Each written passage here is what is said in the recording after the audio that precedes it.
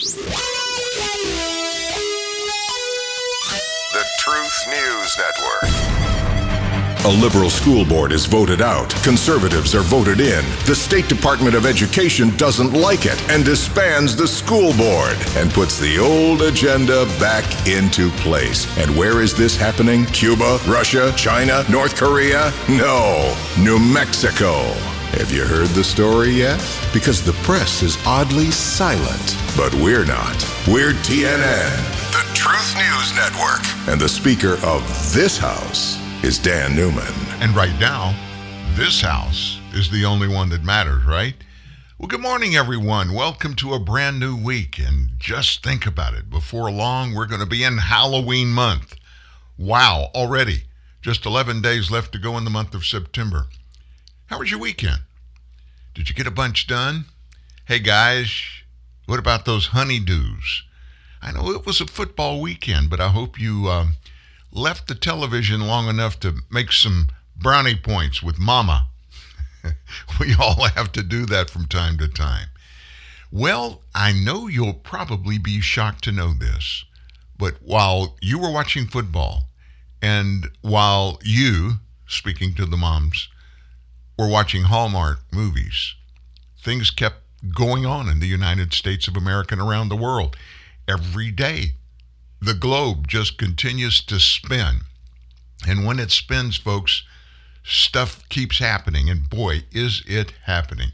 We have a plethora of important things to talk about today just to catch you up.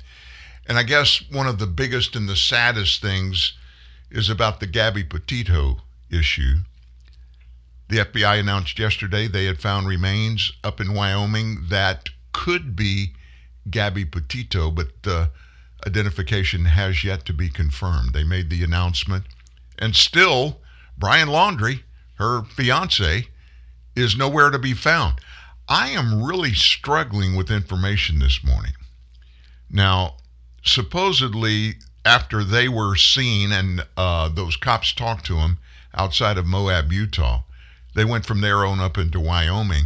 At some point, he left Wyoming and ended up back at their home in Florida, his parents' home. And I thought that white van that we saw the pictures over the weekend were found at his parents' place, not at their house, but back down there in Florida. I find out now I'm apparently wrong. If the van in the picture is actually her van, it was found in Wyoming. So how the heck did he get back to Florida? And so now, apparently, his parents told the cops that he left their house and went to that reserve, that big reserve, 30, 40, 50,000 nature reserve outside of their town in South Florida.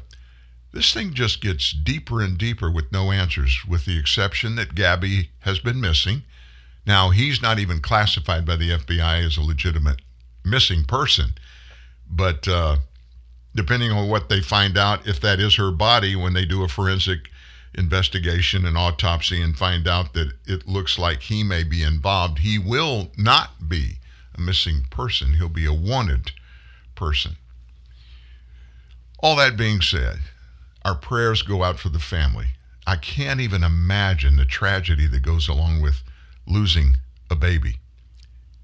And there's still that hope upon hope of her parents. I promise you this, that's not going to be their baby Gabby. It'll be sadly, it'll be another person. As a matter of fact, there are a couple of missing persons up there, and that body they found could be one of those other people.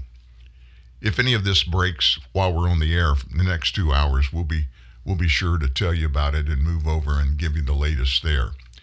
But meanwhile, did you hear what happened over the weekend about that massive $3.5 trillion spending bill pending before the U.S. Congress? They call it infrastructure. They call it social engineering and social safety nets, et cetera, et cetera. Well, the Senate parliamentarian, that's Elizabeth McDonough. We very seldom hear her name. She's just a current parliamentarian. But these are the people. There's one in the House. There's one in the Senate. They make all the rules. Well, the Senate and the House separately make their own rules, but the Senate parliamentarian is charged with the responsibility of making sure that anything either house does fits the Senate and the House rules. She reportedly ruled over the weekend that Democrats plan to slip a massive amnesty for millions of illegal aliens into a budget reconciliation package. They can't do it. It's outside the scope of budgetary matters, and this is likely going to crush the plan. Now, why would it crush the plan? Well, guess who's going to hold out if this massive amnesty is deleted from that bill?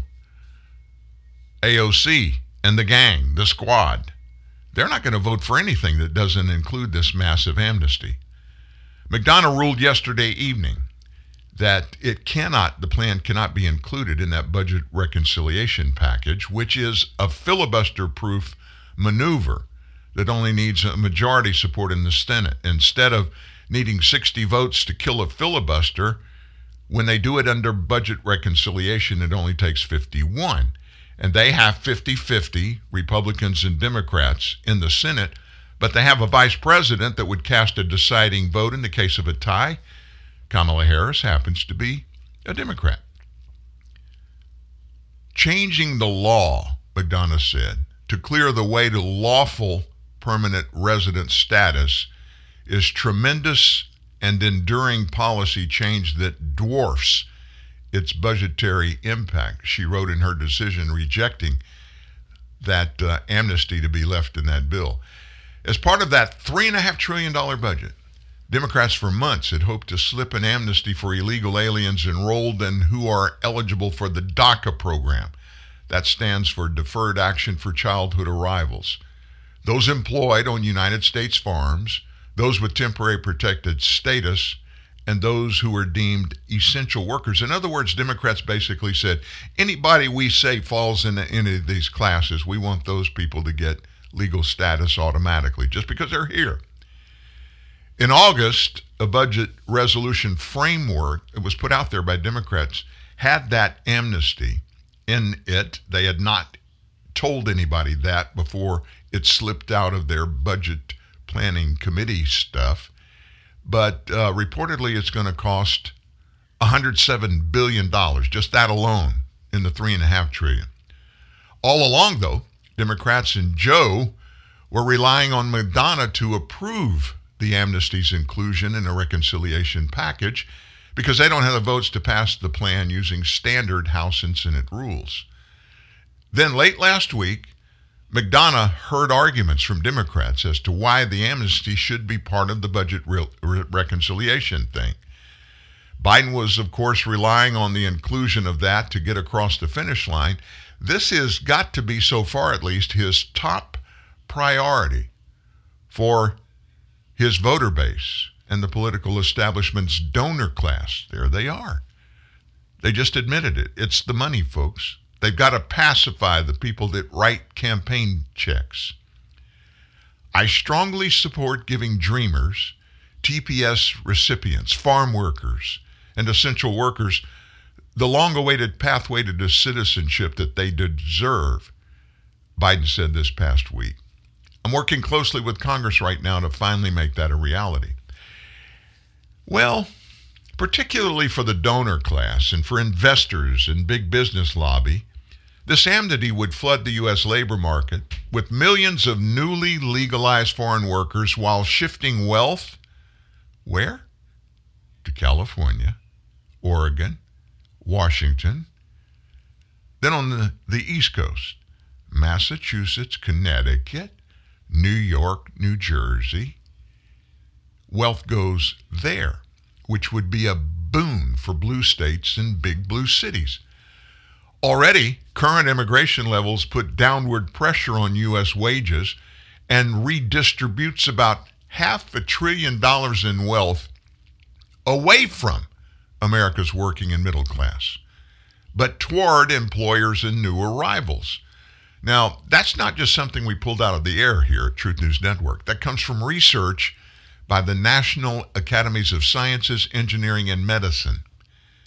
The CBO, the Congressional Budget Office, they're the watchdogs for all things money that come up to and out of Congress, they have repeatedly found that amnesty for illegals would be a net fiscal drain for American taxpayers, and they're going to drive down U.S. wages. Now, why is that?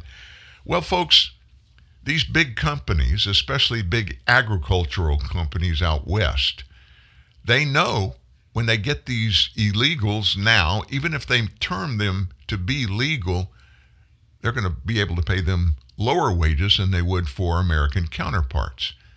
And even though they say, oh, we've got big hearts and we want to let all these people come in here just to make a better life for themselves and their families, that's not what drives the boat. You and I both know what drives the boat. What is it? Money. And regardless of what the net result is going to be, as long as they can reduce their cost of producing products for the American people, more goes to the corporate bottom line. And I don't care what, this is not a Democrat solo problem, folks.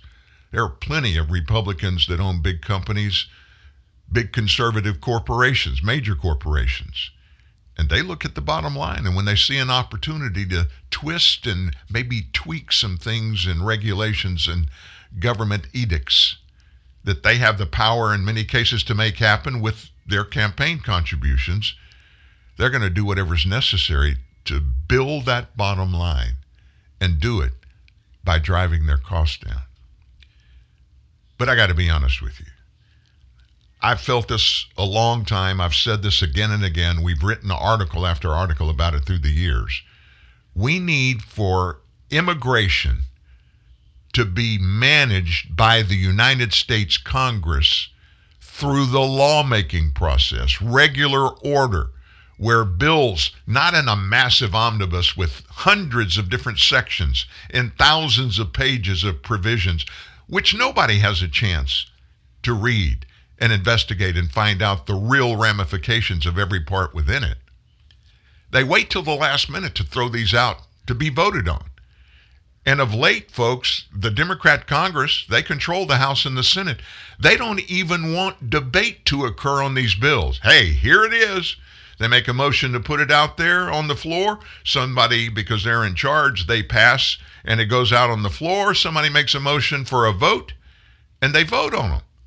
There's no discussion. These aren't coming through regular order, which is the committee structure, where a bill comes to the Speaker of the House or in the Senate to the Majority Leader, and then those leaders make a determination of which ones go to the which committees. And they send them down there. And when they're in committee, all of the little pieces of those are painstakingly investigated, and hearings are held, and people involved in this, they come and testify. Questions are asked and answered. And after that long, arduous process, those committees will make a vote themselves as to whether there should be amendments. Then they debate any amendments. They approve them or disapprove them at one point. If and when that committee makes a determination, this bill now is ready to go to the floor, they'll send it back to the Speaker or to the Majority Leader. Then once again, they make a decision if and when to bring those to a floor to be considered there. That's called regular process. None of this has gone through that. Joe Biden and his minions want us to sign off on $3.5 trillion, and we know for a fact it's full of pork. It's full of partisan issues and opportunities for people that give them a lot of money, them being Democrats, to tip the scale in their favor. And for the parliamentarian to finally put her foot down and say, no, you can't put this in this $3.5 trillion bill. Illegal immigration, normal immigration, it's got to be handled separately by the entire U.S. Congress. Novel idea. Let's let those members of the House and Senate up there do their own job. I mean, literally, do their job. And there's another fly in the ointment on this $3.5 trillion bill. Over the weekend, Joe Manchin put out he is pushing for what he calls a strategic pause for that $3.5 trillion bill until next year. Now, he said this. He didn't come out and do it in an interview. He was talking to workers at a Procter & Gamble facility in Martinsburg, Virginia. And he said he wanted to pause all the negotiations on the bill until next year. This comment mirrors his call for a strategic pause that he floated out last week in a Wall Street Journal op-ed. This pause until 2022, what would it do? Well, it would, first of all, delay the $3.5 trillion and the $1.2 trillion so-called bipartisan infrastructure bill. Pelosi and Schumer, they plan to vote on the big bill, $3.5 trillion, by the end of this month, they said. And Pelosi plans to vote on the Senate-passed bipartisan infrastructure bill by the 27th of this month. Both bills' delay is, if it happens, folks, it's going to probably unwind that delicate balance that's been struck between the more moderate and the progressive Democrats in both the House and the Senate. Leftist lawmakers, they're going to vote against the bipartisan bill if it's not paired together with the big bill, the $3.5 trillion bill.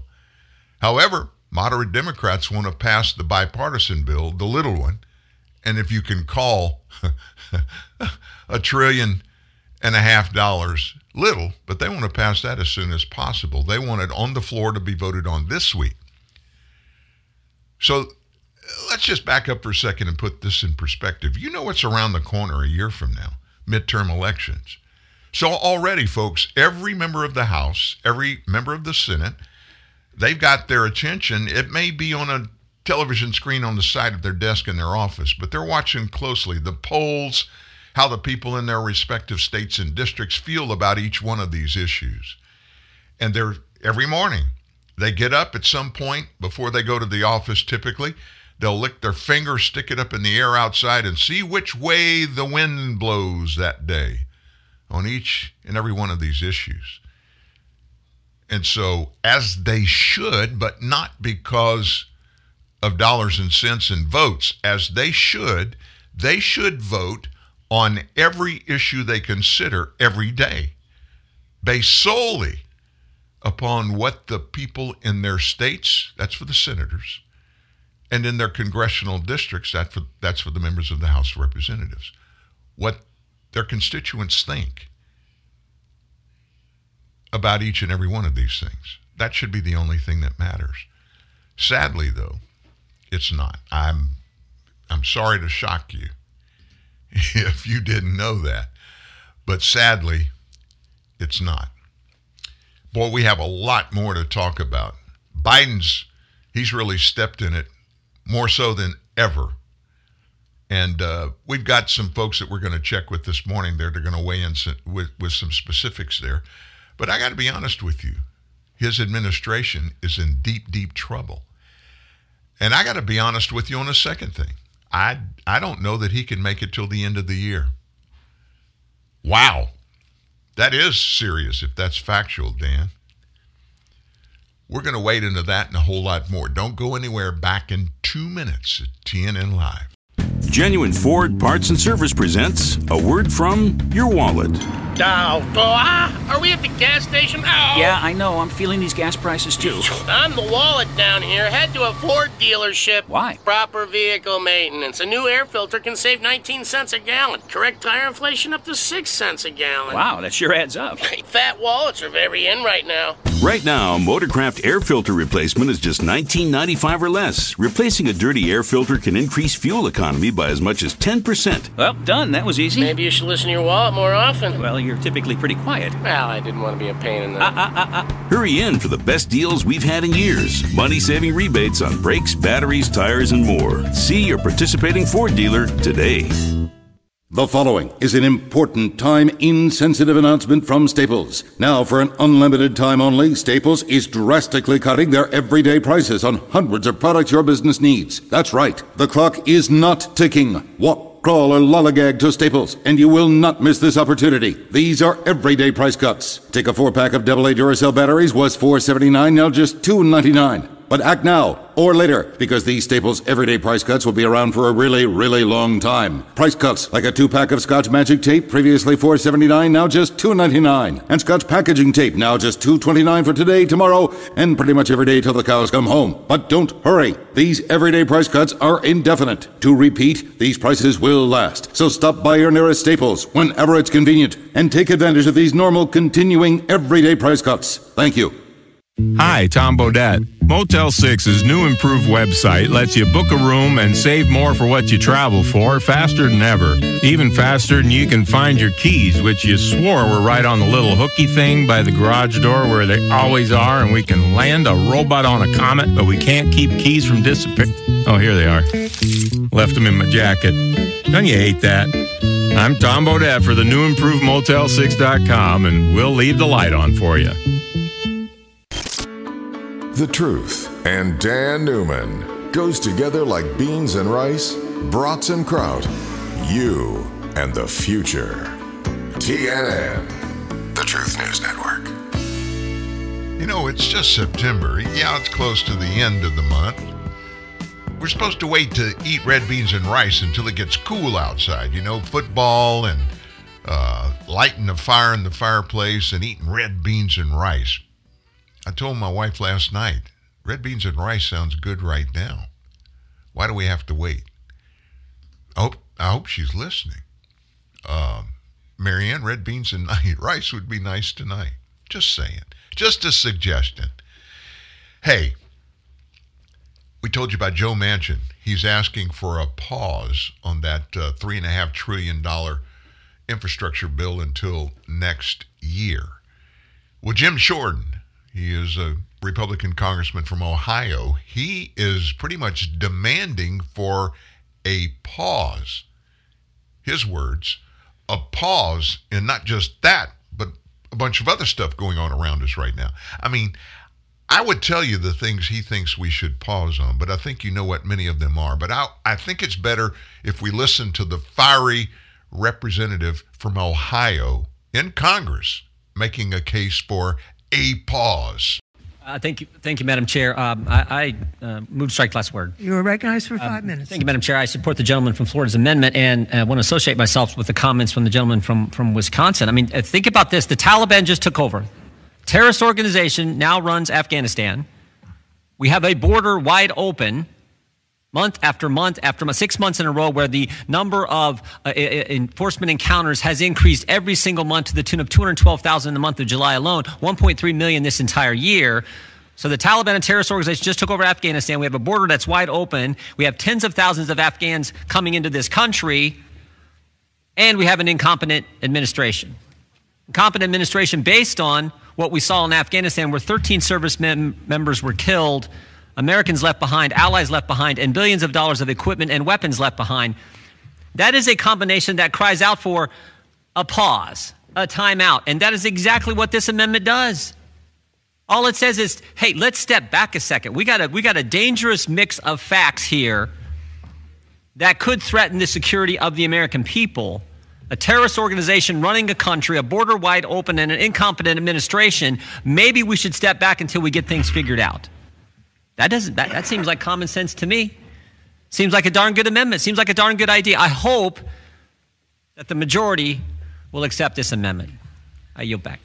I think Jordan spoke there for millions of Americans who just don't understand what and why things continue to happen the same old way. It's almost every day, folks. The same kind of stuff happens. And nobody in the Biden administration is lifting a finger to change anything. In fact, the train is not going straight ahead. The train of government has topped a mountain and is headed down, and down at the bottom is certain destruction.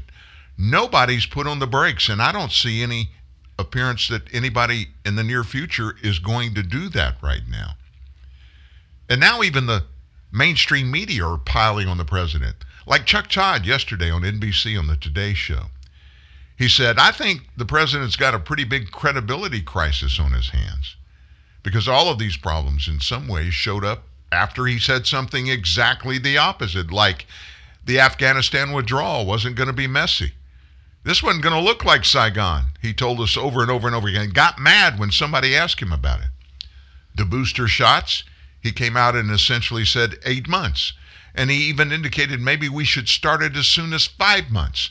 Now we're not sure if anybody under 65 is going to get one. And then there's the border. The border has been, whether this is, we can talk about the border problems, say they are years in the making, but it's pretty clear to everybody we have a bigger problem now than we've had in years, maybe ever. And these policies have turned into becoming a magnet. And old Chuck wasn't through yet. He continued, Biden's got a lot of work to do. The UN speech coming up this week. Look, he's got credibility issues on the world stage to make sure people still view America as not just a stable democracy, but a competently led leader of the free world right now. I think the next month is going to probably still be tough for Biden, he said, because he's got to get this bill through, this big bill, through Congress. If he can get that thing passed, I think he can start to take a few breaths here a little bit. But he's got a lot on the line here this month, that's for sure. And Chuck, I mean, he didn't even mention the southern border stuff. Wow. Can't believe he didn't even mention the southern border stuff. Did you read our story yesterday and hear that CBS video?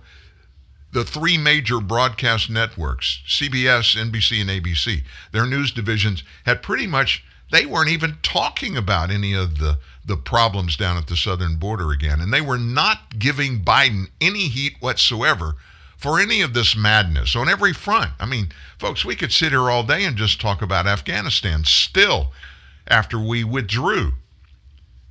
Did you know there are 1,000 Americans still locked up over there? When I say locked up, not literally. Maybe some of them are that we don't know about. But I'm talking about locked behind closed doors, hiding, talking on phones, trying to figure out a way and get help to get out of the nation. How do I know it's 1,000? Well, people who are actually working with some of these Americans over there that know the facts, and I'm pretty sure that the State Department, our Defense Department, and the White House all know how many Americans are stuck over there, and I'm pretty certain they know the names of who these people are, but they won't tell us that. Sadly, you know, here's the part that's so horrible. We may never know. If these people don't get out somehow, I guarantee you this administration is not going to pass along any information. And folks, today's media, they're not reporters. Seriously, they're not reporters. All they do is read the news that somebody else wrote, and they tell us that it's factual information. It comes from unnamed sources or anonymous sources. How do I know that? Let me just give you a little example. Everybody knows Tucker Carlson, Fox News. Tucker, he spends a lot of time himself in some hot water, even with his own company, Fox News. And the reason is Tucker is very forthcoming with his opinion. When he gets something that's factual, he's like a bulldog. He'll shake his head, he'll fight it. You can't get it away from him. He's going to bring it to whoever needs to hear it. In this case, it's us. Well, over the weekend, Tucker just took this administration on. And I want you to hear him explain the craziness that is going on in this administration and how ridiculous it is for this president and all of those he surrounded himself with. I mean, it's like the little kids around Grandpa. Every one of them are 100% in the tank for Joe Biden. And it doesn't matter what the truth is. It doesn't matter what right or wrong is. They're going to hang on every word of Joe Biden or whoever the heck is making policy decisions. But at the end of the day, the buck stops where? According to Joe Biden, it stops with him. Good evening and welcome to Tucker Carlson Tonight. As American forces were pulling out of Afghanistan this summer, Mark Milley, the chairman of the Joint Chiefs of Staff, announced a new and highly innovative intelligence partnership. The Pentagon, Milley explained, would begin sharing classified information with the Taliban. Yes, the Taliban, the bearded religious extremists in man pajamas that for 20 years we've been told pose a major threat to us in the United States. But no longer, they're our partners now. The Biden administration, Milley explained, was even open to coordinating with the Taliban on counterterrorism strikes against our new enemy, a shadowy group that may or may not actually exist, called ISIS-K. We don't know what the future of the Taliban is, but I can tell you from personal experience that this is a ruthless group from the past, and whether or not they change remains to be seen. And as far as our dealings with them at that airfield or in the past year or so, in war, you do what you must in order to reduce risk to mission and force, not what you necessarily want to do. Any possibility of coordination against ISIS-K with them? It's possible. Because when you're fighting ISIS-K, no holds are barred. So the first of Milley's coordinated attacks against ISIS-K arrived 3 weeks ago. It was August 29th. That was just days after 13 American servicemen were killed in a bombing at the Kabul airport, a date you remember well. At the time, even Democrats were pointing out the obvious: Joe Biden is senile and totally incompetent. So the administration at that moment desperately needed something to prove they are not senile and incompetent. They are instead decisive and strong. And what better way to do that than to kill people? So that day, the U.S. military bombed a white Toyota in a residential complex not far from the Kabul airport. The White House touted that strike as a demonstration of our over-the-horizon military capabilities in Afghanistan, particularly against ISIS-K. Now, Mark Milley, who's pretty young to be senile but often seems like it, strongly agreed this was a good thing. But at this point, we think that the procedures were correctly followed and it was a righteous strike. Do we say good thing? We meant righteous. That was a righteous strike. And everyone in Washington agreed. One unnamed U.S. defense official described the attack to our Jennifer Griffin this way, quote, "Multiple suicide bombers inside the vehicle struck by U.S. drone today in Kabul. Significant explosives in the vehicle led to secondary explosions. Bombers belonged to ISIS-K, and they were en route to Kabul airport," end quote. So it was perfect. All the bad people were dead. All those ISIS-K operatives. And virtually every news organization in the country parroted this account. They were grateful to give poor old Joe Biden credit for something. The Washington Post assigned 5 reporters to the story, and they dug deep. They concluded that Biden's drone attack had hit, quote, an Islamic State target. On television, where there's mostly no reporting at all, they just read the paper and repeat it, not a single person seemed very skeptical of this. Our ability to demonstrate effectively that we can strike such targets once the intelligence cues them up. We can strike them from outside Afghan borders, which is a critical element of the Biden plan once we withdraw.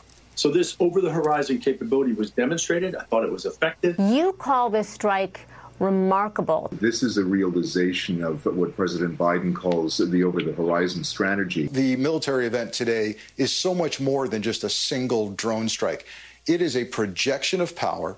It is a message from the United States government that even though we're leaving, we're not done with counterterrorism operations. Even though we're going to have to do this, as they say, over the horizon from remote locations, and it's going to be far more challenging, we can still do it. So keep in mind, every single one of the people you just saw speaking knew nothing, literally nothing about this drone strike other than what they read on Twitter. They were totally ignorant. And that did not prevent them, as it never does, from trying to sound totally authoritative. That's our news coverage. Soon, however, a few people started to ask the obvious questions. For example, who exactly had the U.S. military killed?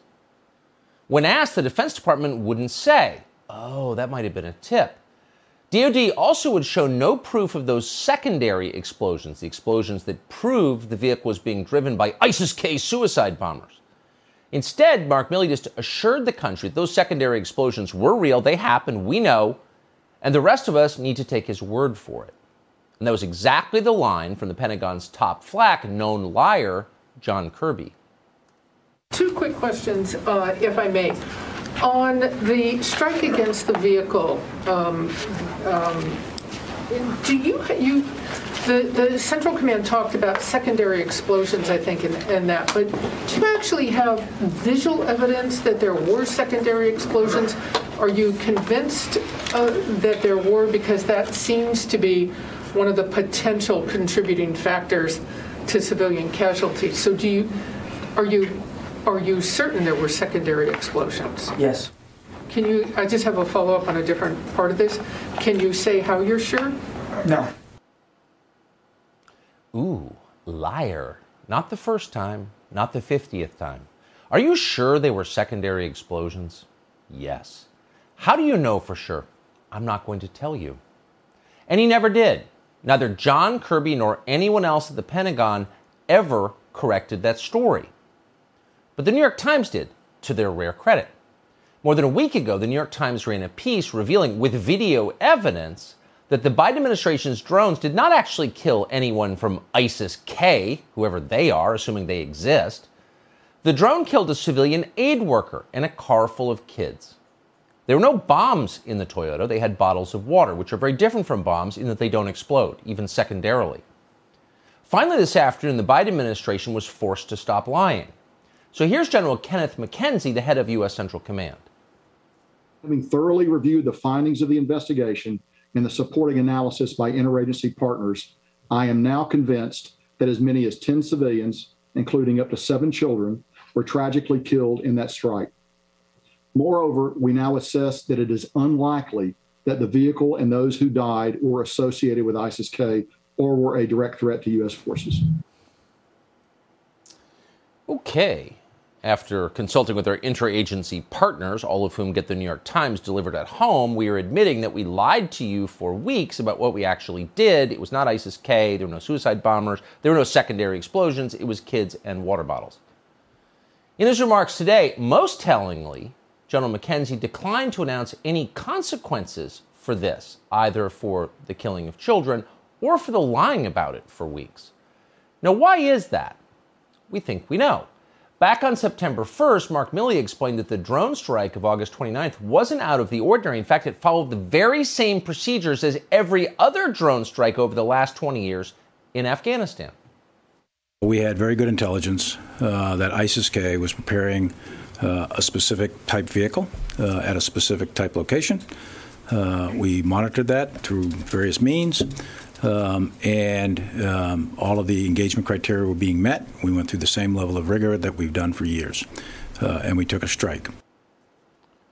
Oh, we had very good intelligence. Likely the same kind of intelligence that led us to believe that German-educated Saudis would never fly airplanes into the World Trade Centers or the Pentagon or a field in Pennsylvania. The intelligence that told us the Berlin Wall wasn't about to fall. The intelligence that told us it was fine to give up Bagram Air Base because Kabul was safe. The government would stand. That intelligence. So the drone strike of August 29th that killed a car full of children underwent, and we're quoting, the same level of rigor that we have done for years. Well, that's not very reassuring, is it? But you will not find a more revealing statement about our Pentagon leaders. It explains why no one has been punished for this disaster. If you fire Mark Milley for killing a bunch of kids unintentionally and then lying about it, maybe the accountability chain will start. Maybe they want to fire whoever left hundreds of American citizens behind in Afghanistan and lied about that. So you can't start firing people just because they're terrible at their jobs, obviously. So you can't fire anyone. That's the rule. That's the rule. If you're in politics, if you're appointed or if you're hired and your job has you at, the White House or ancillary buildings around the White House, or maybe across town a little bit to the Pentagon, you've got eternal job security. You can't be fired. They'll just let you make an excuse for some mistake that you made. May have been modest, may have been honest, may not have been honest. People may have died, but you know what? That's okay. Life sucks, and then you die. Folks, do you understand what all this means? Tucker just laid it out chronologically better than anybody I've ever heard so far. And these are just the latest travesties in the Biden administration. Before that, you heard the frustration come out of the mouth of Ohio Congressman Jim Jordan when he said we need a government pause. And what was the purpose for his cry for the pause? Because there's so much stuff, like we just heard Tucker explain, that is happening. And do you realize if you put it all in order, none of the Biden debacles, even the ones from the very beginning, not a single one has been resolved. So you had this one, and then you add another one, and then you add another one, then you add two more. And nobody's resolving any of them. And the sad thing is, folks, a bunch of them, most of them, as a matter of fact, could be resolved. They could be fixed by just doing a few simple things, like enforcing the laws, like using reason, like stop trumpeting from the biggest pulpit in the world, the White House, to illegals all around the world. Y'all just come on over. We're going to let you in, only to find out when you get here that's not necessarily the case. And then look down south. Look at what is happening in our border states, specifically what's happening in the state of Texas. When we come back in a moment, you're going to hear from Governor Abbott. You're going to hear what his latest cry to D.C. is, and you're also going to get a little insight at the latest that's been going on down there. Maybe during the weekend, hopefully, you were doing fun things. You were diverted from the trauma in politics and all that it causes for the rest of us, and you didn't see or hear some of this stuff. Maybe we can see a little bit of light at the end of the tunnel, and we're hoping, we're praying that the light we see is not the locomotion engine that's coming our way from the other end of the tunnel. We got more from that, Governor Abbott, the southern border, and even some COVID big news up next. The show is better when you're a part of it, so be a part of it. Join Dan at 1-866-37-TRUTH. TNN Live. The Truth News Network. Or online all the time at truthnewsnet.org. The new Amazon Echo has everyone asking Alexa for help. Alyssa, what time is it? What the hell is wrong with this blasted thing? Amanda! But the latest technology isn't always easy to use for people of a certain age. These kids done bought me a busted machine again. Odessa! That's why Amazon partnered with AARP to present the new Amazon Echo Silver, the only smart speaker device designed specifically to be used by the greatest generation. It's super loud and responds to any name even remotely close to Alexa, so they can find out the weather. Allegra, what is the weather outside? It is 74 degrees and sunny. Huh? It is 74 degrees and sunny. Where? Outside. What about it? The temperature outside is 74 degrees and sunny. I don't know about that. The latest in sports. Clarissa, how many did old Satchel strike out last night? Satchel Paige died in 1982. How many he get? Satchel Paige is dead. He what now? Died. Who did? Satchel Paige. I don't know about that. Even local news and pop culture. Anita, what them boys up to across the street? They are just playing. They what now? They are just playing. You say they just playing now? Yes, they are just playing. I don't know about that. Pair it to smart devices like your thermostat. Alessandra, turn the heat up. The room is already 100 degrees. Are you trying to kill me, Alize? The new Amazon Echo Silver plays all the music they loved when they were young. Angela, play black jazz. Playing jazz. It also has a quick scan feature to help them find things. Emilia, where did I put the phone? The phone is in your right hand. And it has an feature for long rambling stories. So then I gave him $5, and he said I only gave him $1. I said, I know I gave you a $5. Because I only had a $5 and a 1 on me. And this is the $1 right here. So, I mean, you tell me who's crazy. Amazon Echo Silver. Get yours today. I said get yours today. To order Amazon Echo Silver, send a check or money order to Amazon.com right now.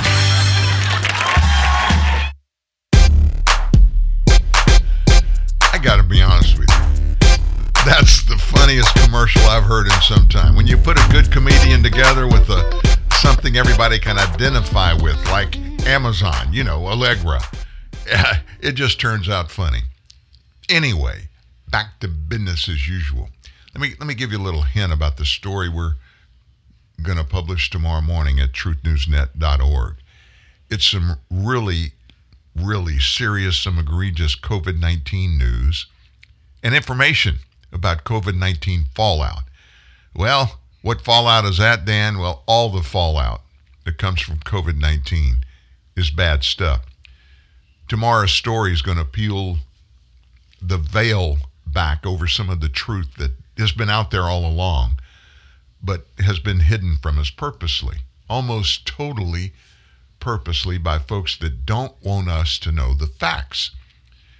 And the tough thing for us here is to answer the question, why would they hide things from us, especially about something so serious as COVID-19 and the fact that millions of people are sick and hundreds of thousands of people in the U.S. have died because of the problems that go along with COVID-19. Now, let me just give you a little hint and tell you this. A large number of these deaths that are tagged to be because of COVID-19 and problems that people have that they get from COVID-19, these deaths didn't happen because of COVID-19. COVID-19 was a part of it in some ways, but it wasn't the cause necessarily of some of these deaths. And we've got some demographic numbers that will stray away from some numbers that you've been told as well. So make sure first thing in the morning when you get up, truthnewsnet.org, go to the homepage story, and I think you'll find that you're going to have a little more information than you have today, and you're going to be able to answer is, why haven't I heard about these things? Why haven't I been told?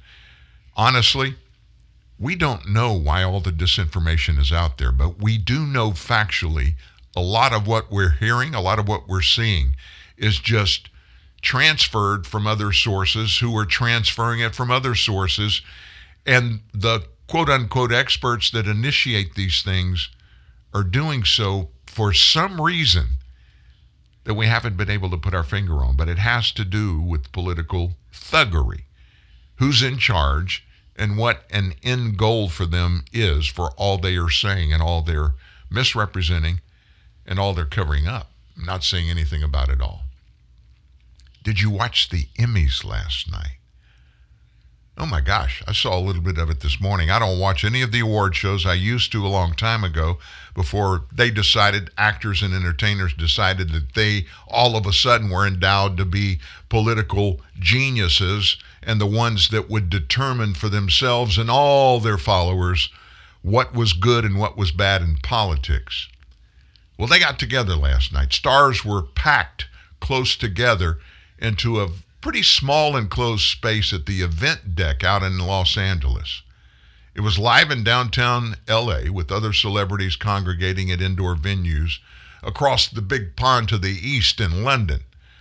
Presenter Seth Rogen, a lot of people like him. Sometimes he's kind of funny, and sometimes I like him and laugh at some of the things that he says and does, but sometimes he's just downright crude. Well, Seth appeared kind of baffled by the indoor setting for the Emmys.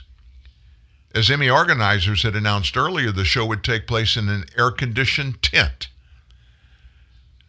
The venue, as shown on TV, appeared to be fully enclosed. I would have not come to this, he said. Why is there a roof? He was joking, of course, and he got a laugh.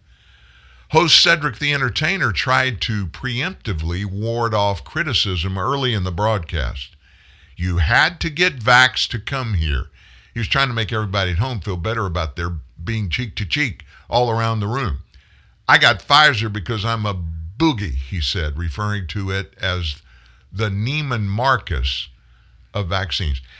Is it kind of surprising now the entertainers are placing a star value on which vaccination you get?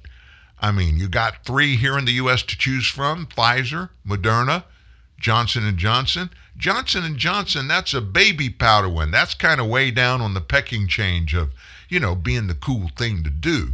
Moderna, it doesn't even sound realistic or polished or pretty enough. I got the Pfizer. I got the Cadillac in Cedric's case. Oh no, my gosh, Dan, that's racist. No, it's not. There's nothing wrong with Cadillacs. A lot of people have Cadillacs, and you don't have to be black or white to own a Cadillac. Nevertheless, Cedric, he was trying to be cool up there. Emmy organizers mandated that everybody that came, they had to test negative for COVID and prove they had been vaccinated. Now, did you hear what I just said in that sentence? Emmy organizers made it mandatory. You had to test negative, and you had to prove that you had been vaccinated. So if the vaccines work, folks, you'll get this for free here. If the vaccines were free and worked, and you'd been vaccinated and you proved with some ID card that you had been vaccinated, why was there a need to test negative? The vaccines keep you from getting it, right? That's a story for tomorrow. Let's move on. The sight of these maskless celebrities socializing in close proximity indoors, boy, it drove social media outrage to epic proportions. Some noted that kids across the country are being forced to wear masks today in schools, and despite millions being vaccinated, but the big guys and girls in Hollywood, they got to go maskless when they got in toe-to-toe and cheek-to-cheek, no social distancing, but they're okay because they'd been vaccinated and they proved it. Up in Seattle, the county government in Seattle and other areas are going to require patrons to show proof of vaccine to even go into restaurants, gyms, and other related indoor businesses, in a move that echoes the mandates issued recently by New York, New York City, New Orleans, San Francisco, and Los Angeles County. Now that hits a little bit close to home to me. New Orleans. New Orleans Saints are there. They had a horrible game yesterday. They scored one touchdown, but looked pathetic. But I know Louisiana is a huge New Orleans Saints collection of people. I mean, loyalty out the wazoo. And it's the mayor of New Orleans that put that mask mandate up and the vaccine. Don't you think for a second that there aren't a lot of people that own those suites down there? Now, when I owned the New Orleans Voodoo, it's across the street where we played in the New Orleans Arena. We had, because we leased it for our games there, we had access to, and we leased suites for our events. They're expensive as heck, folks. And across the street in the Superdome, oh my gosh, you're talking about $250,000 a year just for the suite, and then you have to buy tickets for every event. Don't think for a second that every one of those suite holders is a pro-vaxxer. So how is that going to impact them and their ability to use their suite for Saints games? Because you can book it. The only people that rent those suites at the Superdome are principally doing so for Saints games. And there's a huge expense and amount of money in marketing and all that goes into a budget that would include spending that kind of money for a suite, which means you bring in clients, you bring people in from out of town. You're not going to be able to do it if you are not vaccinated and those who you bring into your suite for Saints games are not vaccinated. Up in Seattle again, the order up there applies to all of Washington, Kings County, including Seattle, goes into effect the 25th of next month. Mandates that indoor restaurants and bars that have a capacity to seat 12 or more are going to have to ask people to show proof of vaccine. That mandate applies to customers age 12 and older. It's not just gyms and restaurants, by the way. It's movie theaters, museums, sports arenas, indoor recreational venues will also have to require customers to show proof they've been vaxxed against COVID. King County Health Officer Jeff Duchin, his authority extends over Seattle and surrounding cities. He said the outdoor venues with 500 or more got to require attendees to show Vax-proof. Restaurants and bars with a seating capacity of fewer than 12 will have to implement a vaccine mandate starting on December 6th. The order will remain intact for 6 months, and it defines one as fully vaccinated if they receive their final COVID-19 dose 14 days beforehand. It also stipulates the only Food and Drug Administration authorized vaccines made by Pfizer, Johnson & Johnson, and Moderna. Those are the only ones that count. AstraZeneca's got one that's been being used all over Europe and Asia. It hadn't been approved here by the FDA, and you know principally why. It's foreign made.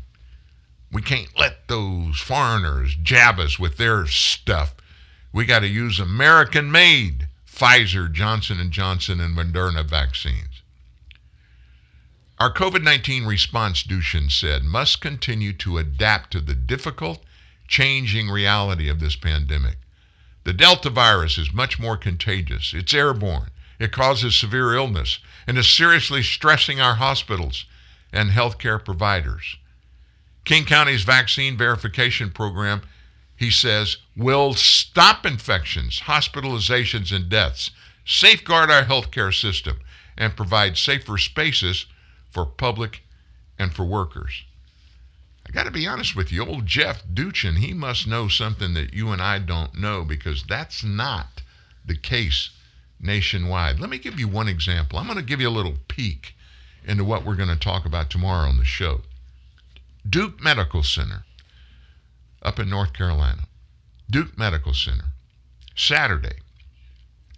Of the 365 COVID-19 cases they have in the hospital, Saturday, 365, remember that number.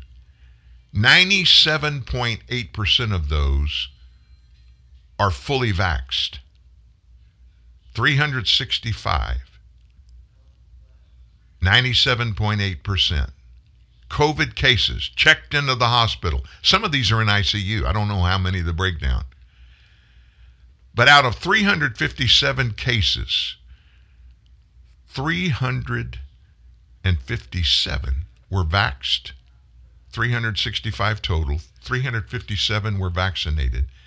8 cases were not vaxxed. You're hearing this hoopla coming everywhere. Oh, Joe Biden, he started it himself. We don't have a pandemic.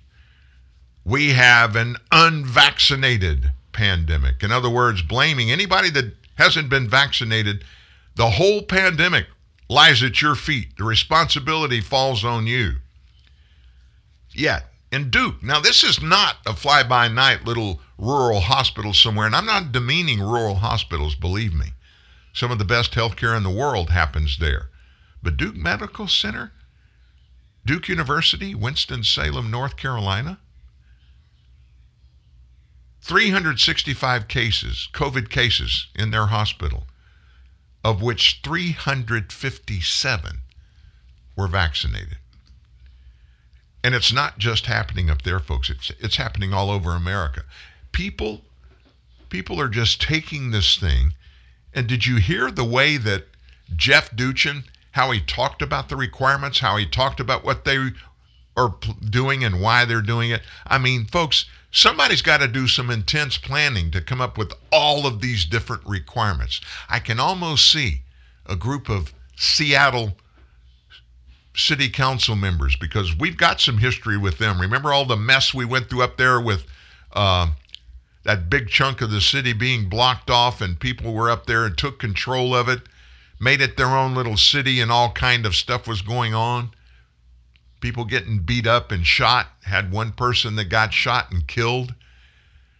They think differently up there about order, about the rule of law. But I can see them, some of them sitting around a table with old Jeff sitting there, and maybe it's a fire outside, and they're rubbing their hands together, and they're saying, ooh, what can we do? What can we do to control them? Let's make them, you know, even those little restaurants that seat 12, let's make them require everybody that comes in to be vaccinated. Yeah, let's get them. It's crazy, folks. It's nuts. And it's coming. It's all top down. And when I say top down, I'm talking about the orders, the control. None of it has anything to do with science. It has to do with power over other people. Today's story at truthnewsnet.org. We talk about globalism. Globalism. You've heard the term. You've heard about it. You've heard the conspiracy theorists. You've probably, in your lifetime, you have dismissed those who talk about or even mention globalism. You may not even know what globalism is. I mean, you've heard it all. It's one of those things that you hear about, but it's just kind of random, and nobody's getting up on a platform and screaming and hollering and telling you, oh, you got to watch out for globalism. It's coming, and here's what it's going to do if it gets here, and here's what you need to do in preparation, and you need to try to stop it. Let's for a moment, let's just talk about the first part of it. The first part of it. Globalism. Well, it's hooked together with a couple of other isms. Globalists, globalism, nationalism, sovereignty and self-government, conservatism. Let me just tell you a little bit about them. Just a little bit. Let's start with nationalism. Nationalism is a feeling of unity among a group of people that are born. This whole thing was born during the French Revolution and the Age of Enlightenment idea of worship of the patrie, or one's national origins, where you're from, with a sense of pride in their country. Nationalists today support national sovereignty and self-governance over creating a one-world society, preserving their respective national cultures and the demographics, making that more important than is multiculturalism and a border wall. Contrast that with sovereignty and self-governance. Nationalism can be considered one form of limited government, rather than a global government either controlled by elites or at least requiring a massive bureaucracy to make it happen, to make it operate successfully. Nationalists support localized government where individuals have the freedom to make their own policies for each of their individual communities. As nationalists believe that individuals in their communities, whether local or national, it doesn't matter, should be sovereign, citizens should have the right to self-governance. Nationalists think the two go together and can't be separated. Jean-Jacques Rousseau echoed these views when he argued in his writings that freedom and democracy thrive best in small nation states, and that monarchy and dictatorship thrive best in large nation states. Therefore, nationalists oppose policies such as open borders, mass migration, forming international organizations, at least with the end goal of being a government that controls the whole world. They also support policies like building border walls and maintaining border security. Now, because of nationalism's support of limited, localized, and self-government, conservatives usually support nationalism, or at least lean toward nationalism. Most of the non-establishment conservatives see nationalism's support for maintaining independent nation states as the best way to maintain and promote freedom like those provided in the U.S. Constitution. Also, as conservatives tend to be patriots and love their countries, they oppose policies that undermine national sovereignty and identity, such as open borders, mass migration, membership in international organizations, such as the European Union, the United Nations. Paleo-conservatives and national conservatives are conservative ideologies that emphasize and support nationalism the strongest. Euroscepticism is mainly a regional form of nationalism.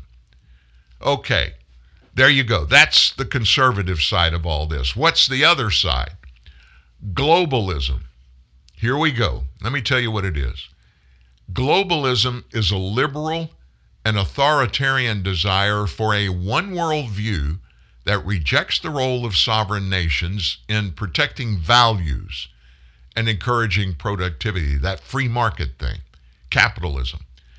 Globalism is anti-American in encouraging Americans to adopt a worldview rather than an American group.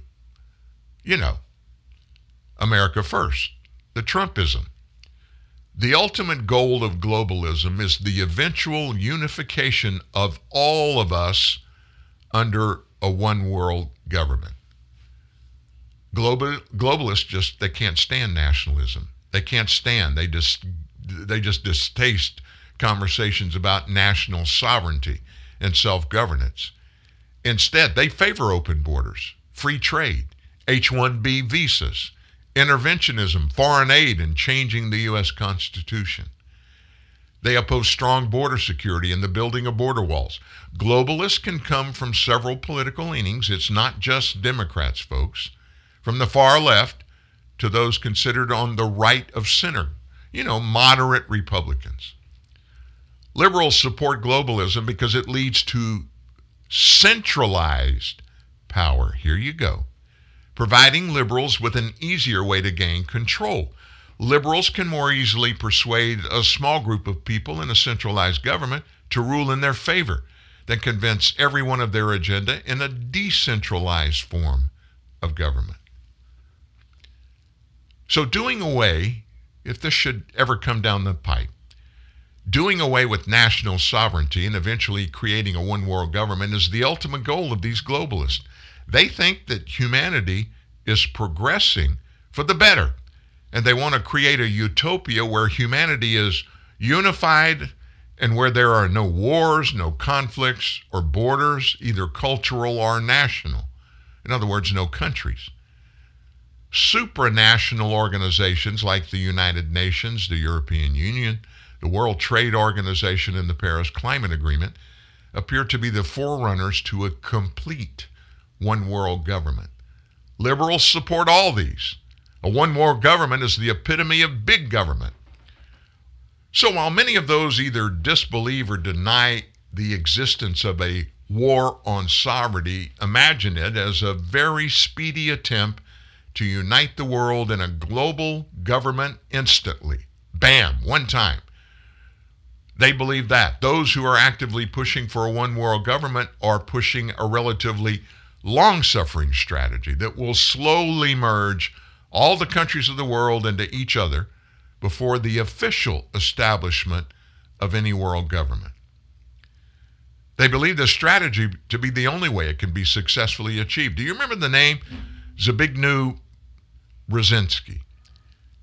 Zbigniew Brzezinski. He was an Obama advisor. He was a member of the Council on Foreign Relations and Trilateral Commission. He admitted this. He said this, quote, "We cannot leap into world government in one quick step.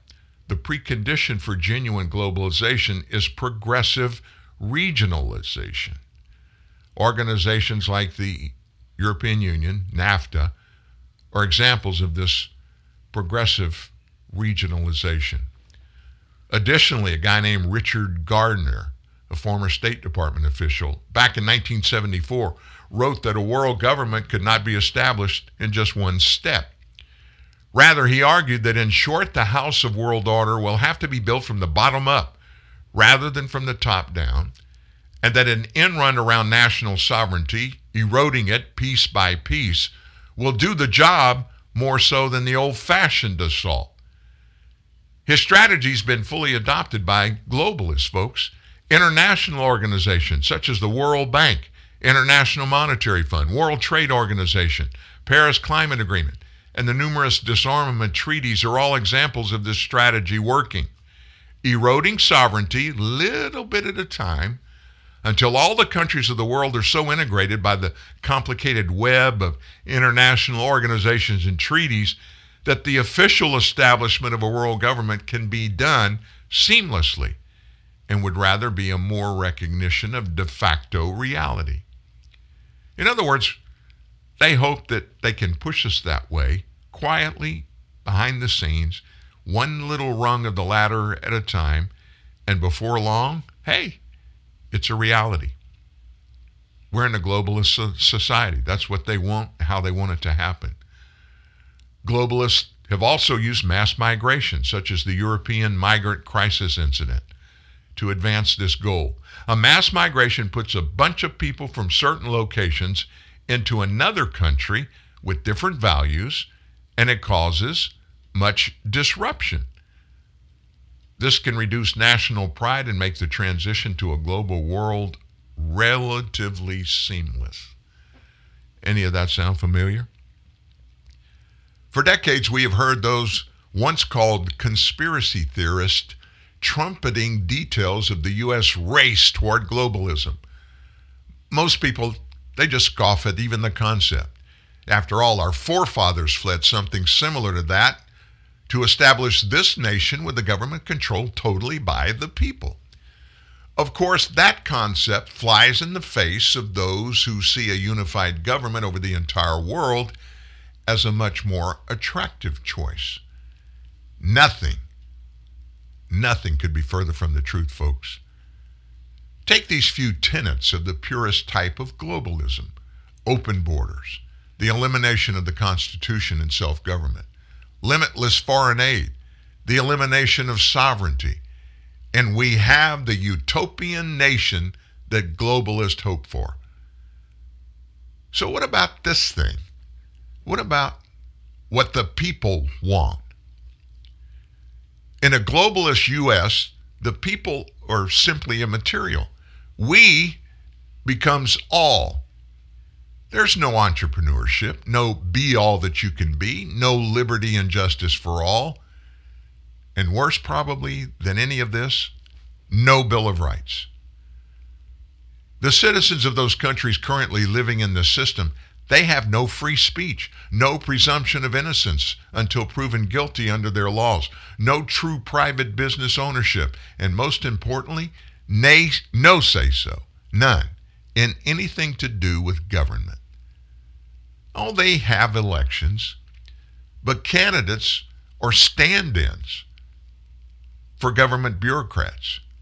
Those who serve in government, those so-called elected officials, they may tell citizens they represent the citizens in government, but those bureaucrats control everything. Folks, globalism is just one more small step away for our society as a whole. Many, if not most, of our freedoms are already being abridged from our inside of our political system. How about a couple of examples of that? Please point to me to the U.S. law that authorizes a president or a governor to mandate anything in health care that directly impacts citizens in which the citizens have no choice. There isn't one, folks. Yet this president, with no constitutional authority, has called for mask mandates, business lockdowns, without a law with authorization for any of those. Oh, he says all the time, I can't tell Americans to stay at home. I can't make anybody wear a mask or get a vaccination. He says, but responsible governors and mayors do have that authority, and I trust them to just do the right thing. You want me to interpret that? Here's what Joe really means. I might not be able to do it statutorily, but if I say it needs to happen and all those in the line of command don't do them, I have ways to punish them for their resistance against me and what I say needs to happen. Folks, those very things have been happening throughout this entire pandemic. You want another one? Lawless in government is abundant now. In fact, there's no universal rule of law to which government officials adhere. Look at the rioting, look at the looting, look at the murders, the killing that is rampant across our nation today. Look at those alleged rioters from January 6th. Many of them are still locked up. They're deprived of their right to access their legal representation. They're deprived of their Miranda rights, and they've been deprived of a speedy trial. These current actions happen continuously in globalist countries around the world already, in which a small group of people controls everything. Not a constitution for the people at all. So, Dan, if you say this is really going on around the world, who are the American globalists? Now, this may shock you, folks. President Ronald Reagan was a globalist. as were Presidents George H.W. Bush, Bill Clinton, George W. Bush still is, as is Clinton, and also Barack Obama. Reagan gave legal status unilaterally, not Congress, the president, to millions of illegals at one time. Clinton thumbed his nose at Congress while filling his own pockets and letting lifetime globalists set and operate every one of his economic policies. W. Bush 43. He speaks fluent English, had great relationships when he was in office for 8 years with Mexico's president and others in Central America. Yet he never attempted to do anything about stopping illegal immigration. And he had a Congress that was controlled by fellow Republicans that he could have changed the law, immigration law. But he didn't want to, so he didn't do it. Obama literally bowed to foreign leaders, literally around the world, actively called for a unified world system. In speeches and meetings with world leaders in his famous apology tour shortly after he got inaugurated, he consistently apologized for Americans' insistence upon the continuation of independence and hesitance to join hands with everyone around the globe. We need unification. That was his term. Where's Joe Biden in all this? Well, he's fulfilling the summary for his globalist predecessors on this front. The Paris Accords, Iranian agreement, while sucking up to every globalist leader he speaks to. That's being trumpeted around the world as the end of Americanism. I've actually heard people say that globalists can exist. Globalism can exist in a democracy. That's impossible. It can't happen. The two are each mutually exclusive. Don't let that lie lead you down the path away from what we have now. Representative republic is what we live in. So here's your homework. Put the speeches, the debates, the interviews, and news reports of every current leader in the U.S. and state and local government. Judge their political positions, not on what they say to you, but what they do in government. Globalism is so easy to conceal and diminish in its current state in our country, but it can rear its ugly head in a moment. And when it does, its destruction is almost instantaneous. Just ask any of those Europeans who never gave a thought to the possibility of an authoritarian globalist government in their nation. Oh, we always have our government looking out for us, right? Relying on Big Brother for more and more handouts that are dangled before us without any real strings attached. That doesn't make you pause for a moment. It's almost as bad as, hey, little girl, want a piece of candy? There's always something expected and demanded in return, even if it's never verbalized. You know, that quid pro quo thing. Wait a minute. Isn't Uncle Joe's nickname Quid Pro Joe? I wonder why. So there's a look into what globalism, nationalism, where in the scheme of things we may find ourselves. And folks, what do you think those people, those multi-billionaires in the hundreds, that every January they fly their private jets to Davos, Switzerland, and they all get up and pontificate about, we need to do this, and we need to do this. The this they're talking about is all of us get together and wrap our arms around the world and stop being just considerate and thoughtful for your own countries and start thinking about all of humanity. Here's the kicker in every bit of this, folks. None of those hundreds there even would give 1 second's thought to the fact that if globalism ever did control the world, that they wouldn't be at the top of the heap and they wouldn't be the ones calling the shots. After all, if you're filthy rich, if you're connected, if you're in entertainment, or if you're in politics and you're a leader, you're in charge. And every one of them, I don't care what your field of business came from, what your background is. If you're at the top of the heap, you automatically are consumed by power. Most are consumed by a lust for power when they get there. But when you get to the top, it's a rare thing for somebody to not to be looking down and thinking about all those plebes down below you that aren't even worthy to breathe the same air as you breathe. So you're going to take care of them, and you're going to make sure they do everything the exact way you tell them to, and if they don't, they're going to get in deep doo-doo with you. Ladies, we ask your forgiveness. Please forgive our immaturity, our outbursts of tacky compliments. Forgive our browser history.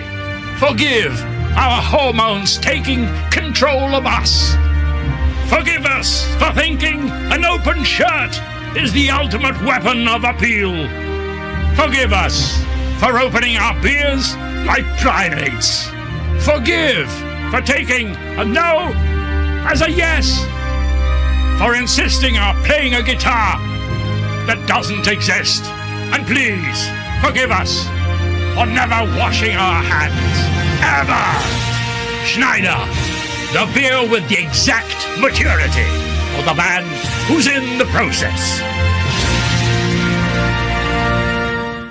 Car's all yours. Thanks. Cars.com's expert reviews made it easy, but... Shouldn't there be more back and forth? You missed the drama, right? Yeah. Maybe this will do the trick. It's a puppy. Not a puppy, a wolf. What now? He's a wolf, and that is its incredibly protective mother. Put the wolf down. You guys good? Yeah, we're good. Yep. Okay. Get the right car without all the drama.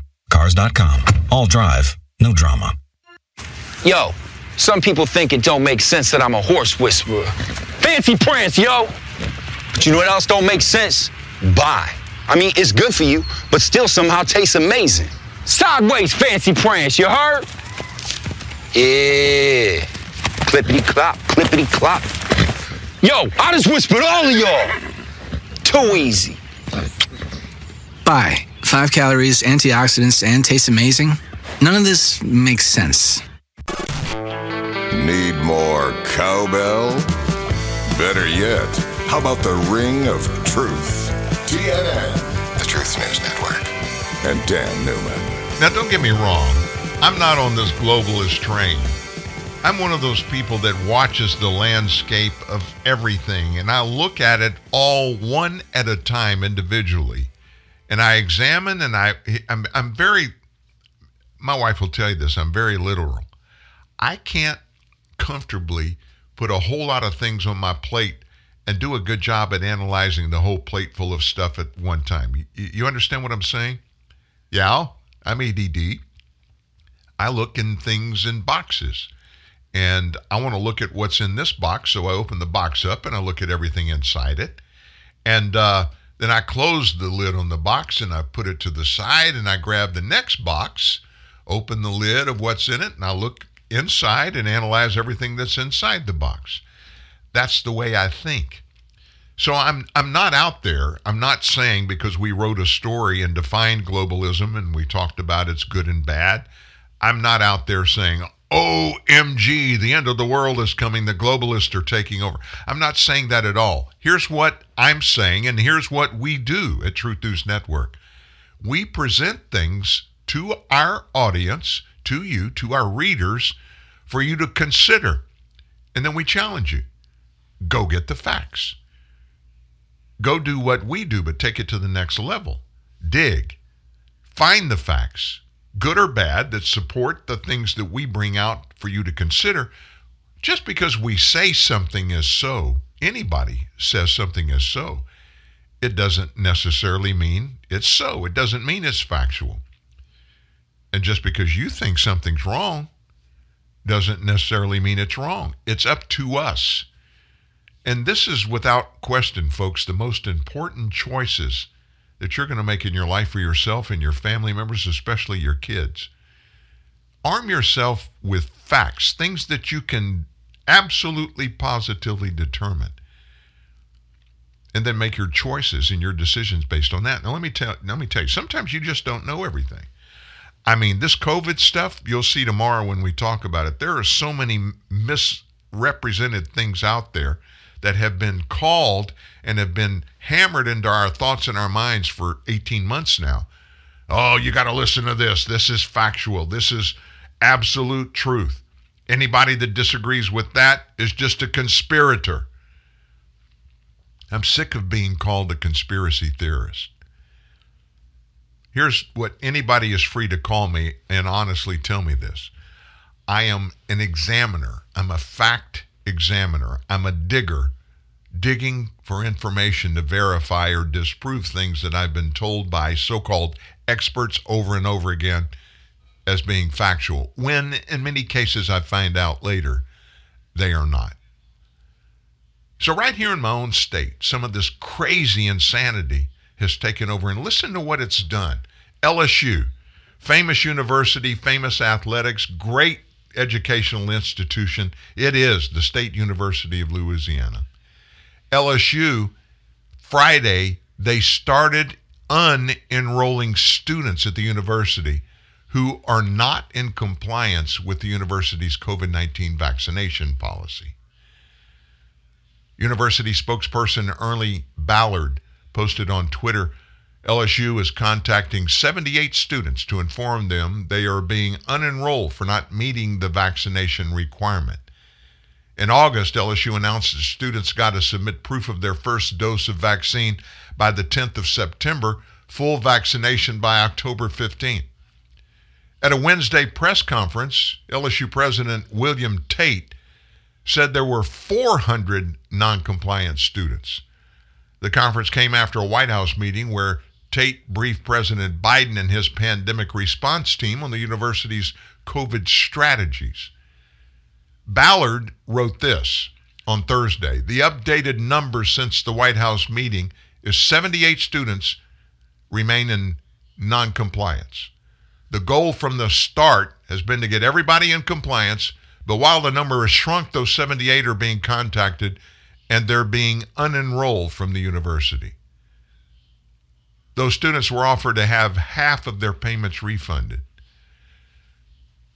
Okay. Do you want to start on that? If you want to weigh in, give us a call. LSU doing that, and then I guess the coup de grace is, oh, by the way, we're kicking you out. You just started. I mean, you're just a couple of weeks into this semester. We're going to give you back half your money. Why not, if you're going to kick them out, give them all their money back? Well, you know, it's expensive to run a university, and, you know, we had to spend money because they're non-compliant. Folks, this stuff is crazy, and it's happening everywhere. Now, let me throw you a little bone about them. I've done 2 or 3 of those this morning. One of the people you've heard on this show, a medical professional on this show, dropped me an email over the weekend. Okay? You want to know what's in the email? It's a 1-sentence email. It says, there is credible information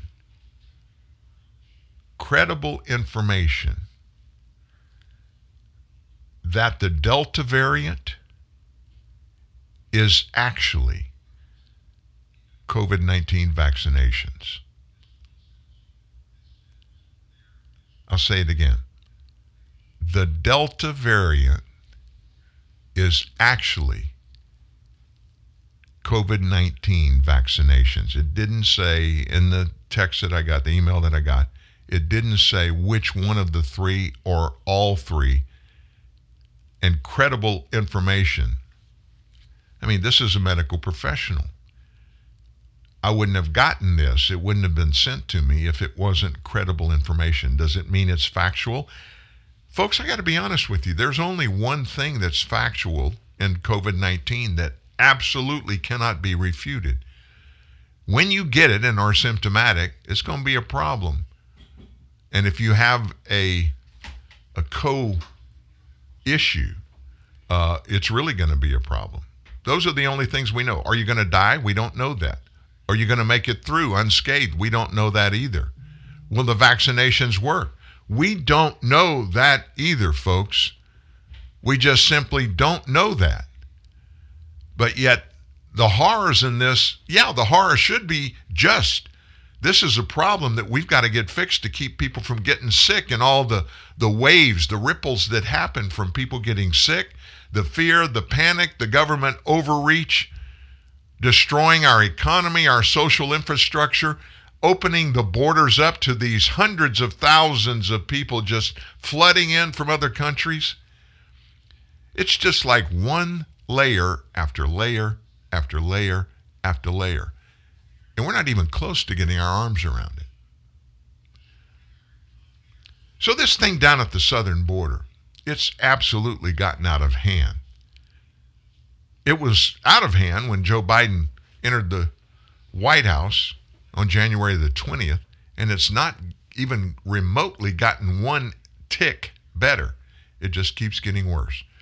The Department of Homeland Security released a 6-point plan on Saturday to address the current humanitarian crisis at the southern border over in Del Rio. That just makes me feel warm and fuzzy.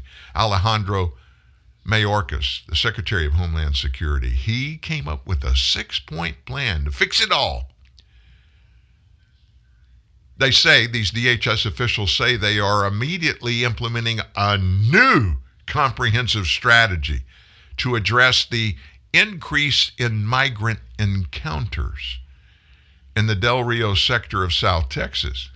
And the fact that they would even put out a 6-point plan, and then the fact that they would want to present it and make it a big deal, it's laughable. Here's what they wrote in the release of their plan. First, within the next 24 to 48 hours, Customs and Border Protection will have surged 400 agents and officers, woohoo, to the Del Rio sector to improve control of the area. Folks, 400, it won't touch the problem. It would take 4,000 to touch the problem and make a difference. But they said if additional staff is needed, more are going to be sent. So here's the problem. Okay, Del Rio is west. It's actually kind of northwest of where the epicenter of all this illegal immigration flood of immigrants has happened. That's over directly below Houston. You go all the way straight south of Houston, you hit the Gulf about 50 miles below, and then you just go southwest from there down the edge of the Gulf of Mexico all the way down, and you get to McAllen. That's where all the big problem is. So to send even 400 to the Del Rio section, which is like hundreds of miles away, what that means is they have to take those 400 away from different posts along the southern border where these officials were policing to stop other illegal immigrants. So nobody's going to be there to do what they were doing. That really makes sense to me. What about you?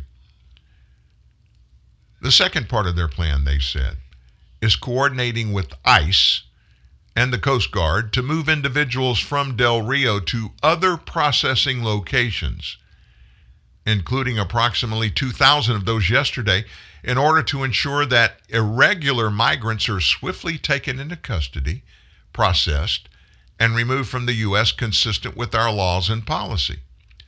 Now raise your hand in the room if you believe they're going to start removing them. 2,000 yesterday, they said.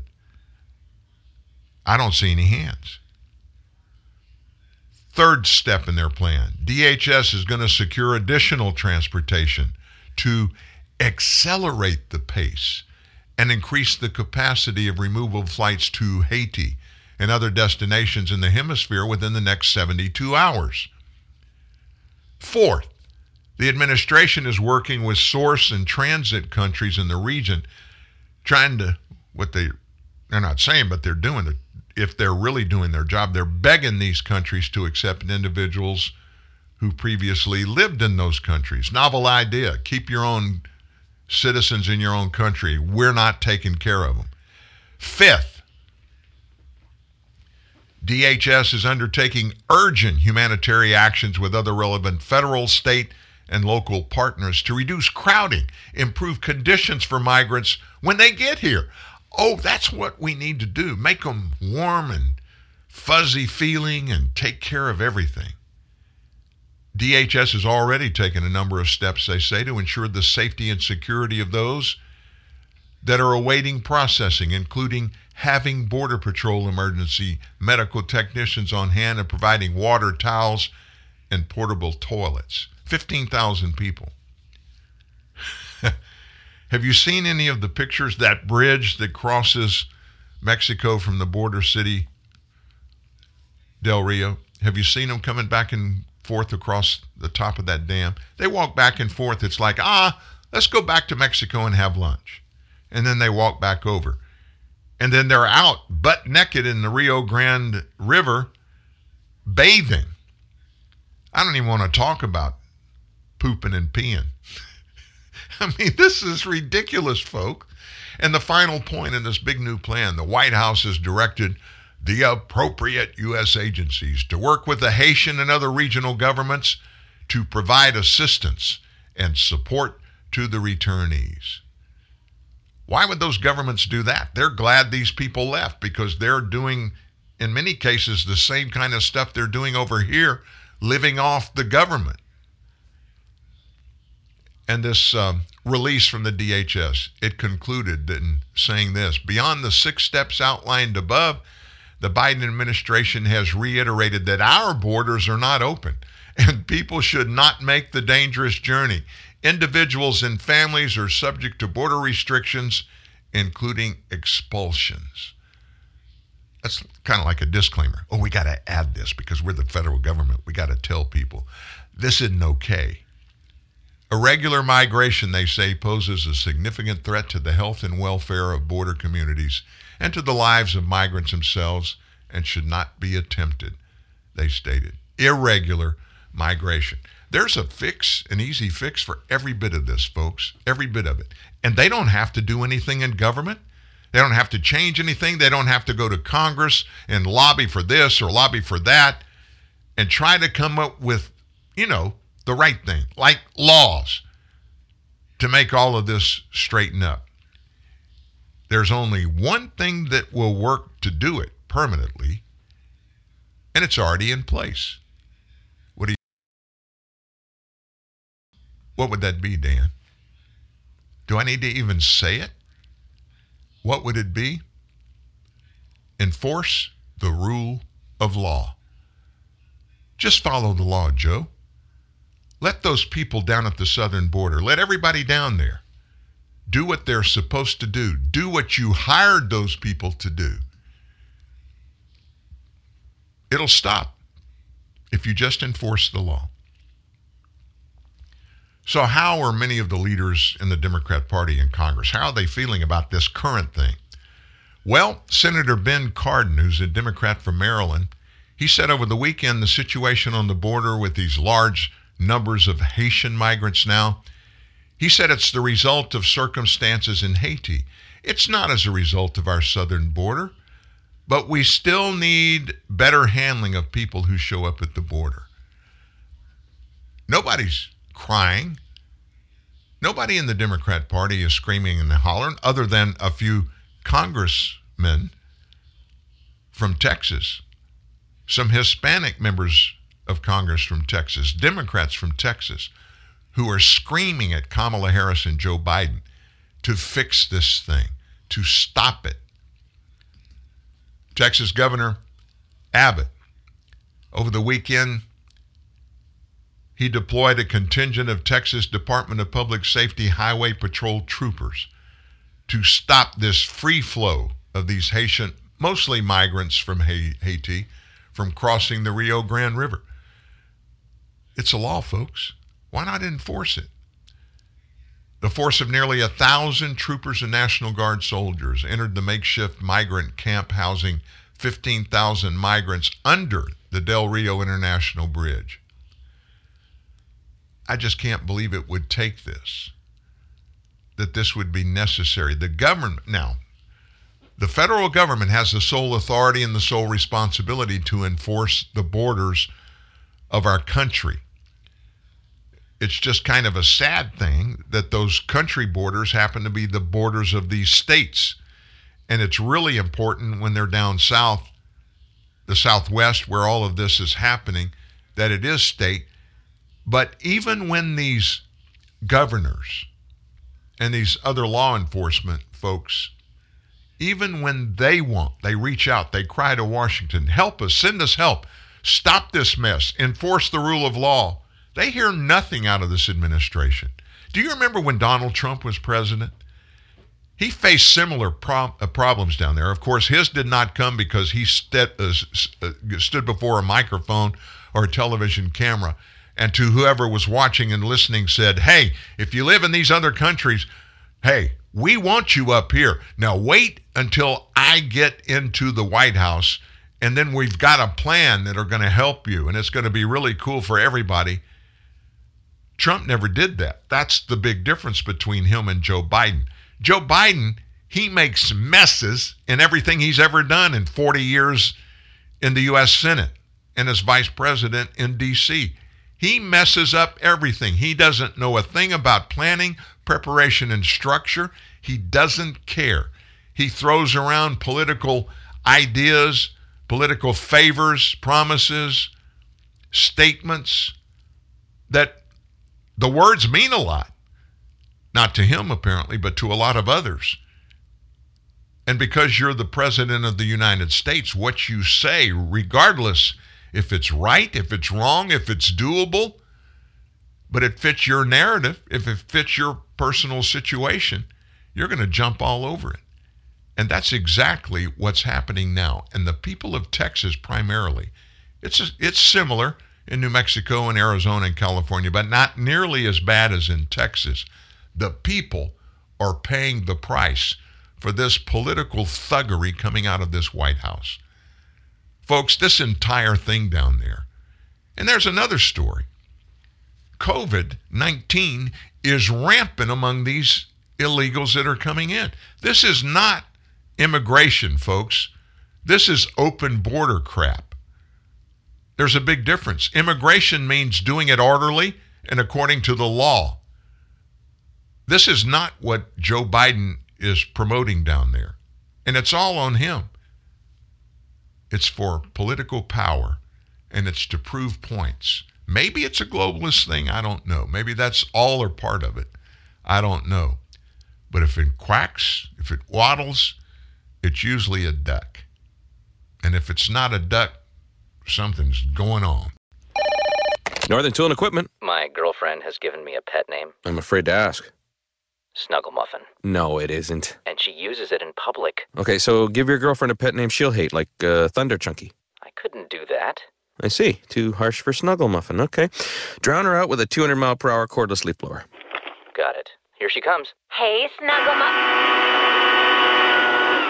What are you doing, Snuggle? Snuggle. I am so out of here. Wait. Come back, Thunder Chunky. There's no problem a little horsepower can't solve. Northern Tool and Equipment. Our next Starbucks customer is Ron. Hello. Strictly espresso, in and out, except during the Christmas season. I have a list. When he turns into Santa. A venti, iced white mocha, triple shot. He's getting stickers for the new Starbucks Philippines planner. Grande, toffee nut latte. It's made by Moleskine? Wow, right? Venti, green tea, cream, frappuccino. Hey, you got all the stickers. No, it's for my wife. I understand. The 2016 Starbucks Philippines Planner by Moleskine. Promo runs November 2 to January 7, 2016. Per DTI FTEB SBD permit number 10616, series of 2015. Hey, Thirst, can I try out a few Coke Summer sound effects on you? Yes. Cool. You okay with this? Yes. And this? Yes. And what about this? Yes. Ha! Gotcha there, Thirst. That wasn't sound effects. That was a Coke. I'm no longer thirsty. You're so out of here. Coca-Cola. Open happiness.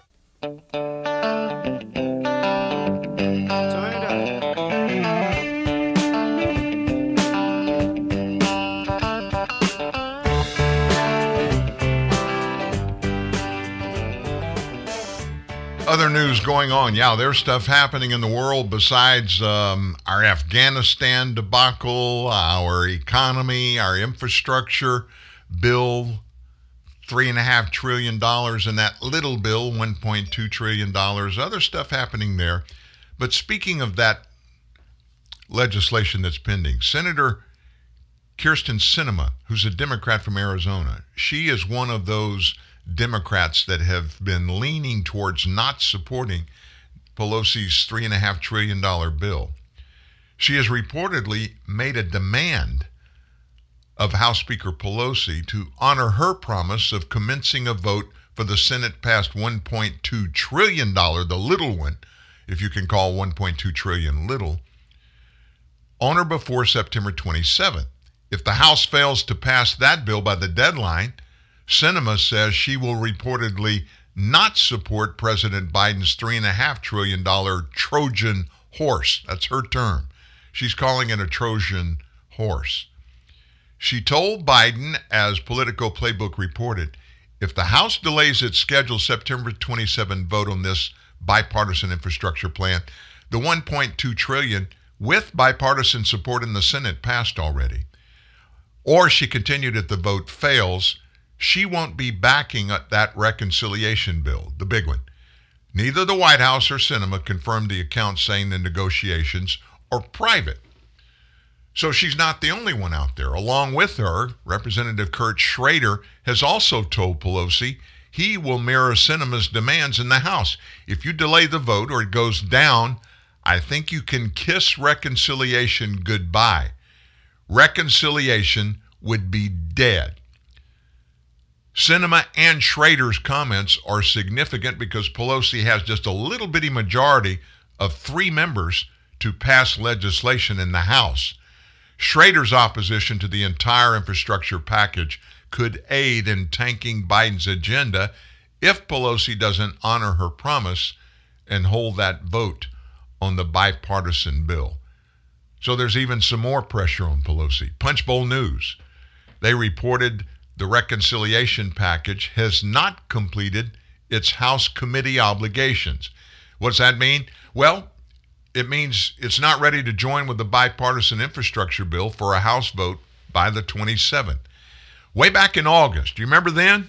That long time ago, 3 weeks ago, Pelosi has promised moderate Democrats a House vote for the bipartisan bill, the little one, on September 27th, possibly hoping the reconciliation package would be paired with the bipartisan one so they could do it all at one time. Back then, she said, this is a huge moment for both of us, both efforts, as Democrats have been saying for months, that one can't pass without the other.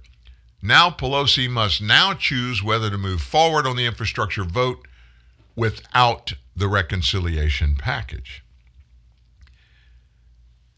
Now, we gave you the details, the biggest parts of the little bill, the $1.2 trillion. And what we'll try to do tomorrow is pull it out of mothballs and go back and take a look at it so that you'll know what's coming down the pipe. As I told you going into this thing, that young Florida girl still hasn't yet to be, it's yet to be confirmed by the FBI if they have identified her as being the person of the body they found up in the Northwest in Wyoming. No more news on that yet. We'll keep our eyes on that. Watch truthnewsnet.org. If and when we get the factual information about it, we'll post a little bulletin there for you. Meanwhile, back in Chi-Town, I love Chicago. I mean, it is a great place to go. I've spent a lot of time in Chicago. Great food, great restaurants, great people, great atmosphere, good shopping, according to my wife. But it's turned into a quagmire of horror and terrorism. Not real terrorism as in, terrorists from around the world doing their thing, but American terrorism. 54 during this weekend were shot. 54 were shot. 9 of them died already. The Chicago Sun-Times said 6 of the 9 shooting fatalities occurred during a 4-hour time frame early Saturday morning. 29-year-old man, a 34-year-old man were killed in a drive-by. I mean, at 12:15 a.m. That's Friday night, right after the tick of midnight. They get gunned down in a drive-by. The shooting occurred in the 1900 block of South St. Louis Avenue, leaving the 34-year-old dead at the scene, the 29-year-old fatally wounded. And he died at the hospital. A few minutes later, police discovered 31-year-old Marwin Sanders Price unresponsive. He had multiple gunshot wounds, was pronounced dead at the hospital. A 21-year-old man was shot in the 3100 block of West Arthington Street about 2:40 a.m. He was in an argument with a woman when somebody walked up and opened fire, striking him multiple times. A 33-year-old man standing by his vehicle was shot and killed in a drive-by about 3:58 a.m. At about the same time, a 27-year-old tow truck driver was shot and killed while trying to give service in the first block of West 57th Street. 60 were shot last weekend in the city, with over 3,100 people shot in the city between January 1 and September 7th. Now put that in the context of your city where you live. 3,100 people shot this year in Chicago. 3,100. Oh, and by the way, at least 56 were shot through Thursday of just last week. And then you had 54 over the weekend. This is nuts, folks. This is lawlessness at the worst time in the worst places. And it's unnecessary stuff. It's something that we really don't have to have. Leadership is allowing it. Sitting by benignly for political purposes, I don't know. Maybe they're scared. Maybe they don't want to do anything. I don't understand what it just makes no sense to me. I mean, folks, the worst thing that can happen to us is lawlessness takes our lives and the lives of those we love. And all of these elected officials, the mayor of Chicago, the governor of Illinois, part of their oath of office is a commitment to their, not just their voters, but the citizens in their cities and states to protect and defend. In other words, to take care of those who live in their cities. That's number one. And it really doesn't matter what happens if you don't take care of that. If you don't keep citizens safe, nothing else you do is going to matter. It's going to pale in comparison to the fact that you're not doing what you promised to do. And there's no explanation for it. Absolutely no explanation for it. It's just one of those things. It happens. We got to deal with it. Around the nation this weekend, college football back in full swing, high school football back in full swing, NFL football going strong, and in the midst of all of that, there's a lot of political commenting being made, and I'm being facetious when I say commenting. For the third straight week, college football fans around the nation have been hurt numerous games. And folks, especially at these big universities where they're nationally televised on networks, and you get the background sound, the crowd noise, you get it on these microphones, multiple places. Even on the broadcast, you can hear breaking out in the crowd in chants of F Joe Biden. And that just kind of parallels the fact that his favoritism, his likability, his support continues to spiral downward in the polls with this wave of crises and scandals. And I mean, we're not going to name them again, but fans are unhappy with what he's doing and what he's not doing. It happened big time. It was caught on. I happened to flip over and saw this game, just this little bit of the game at the University of Kentucky.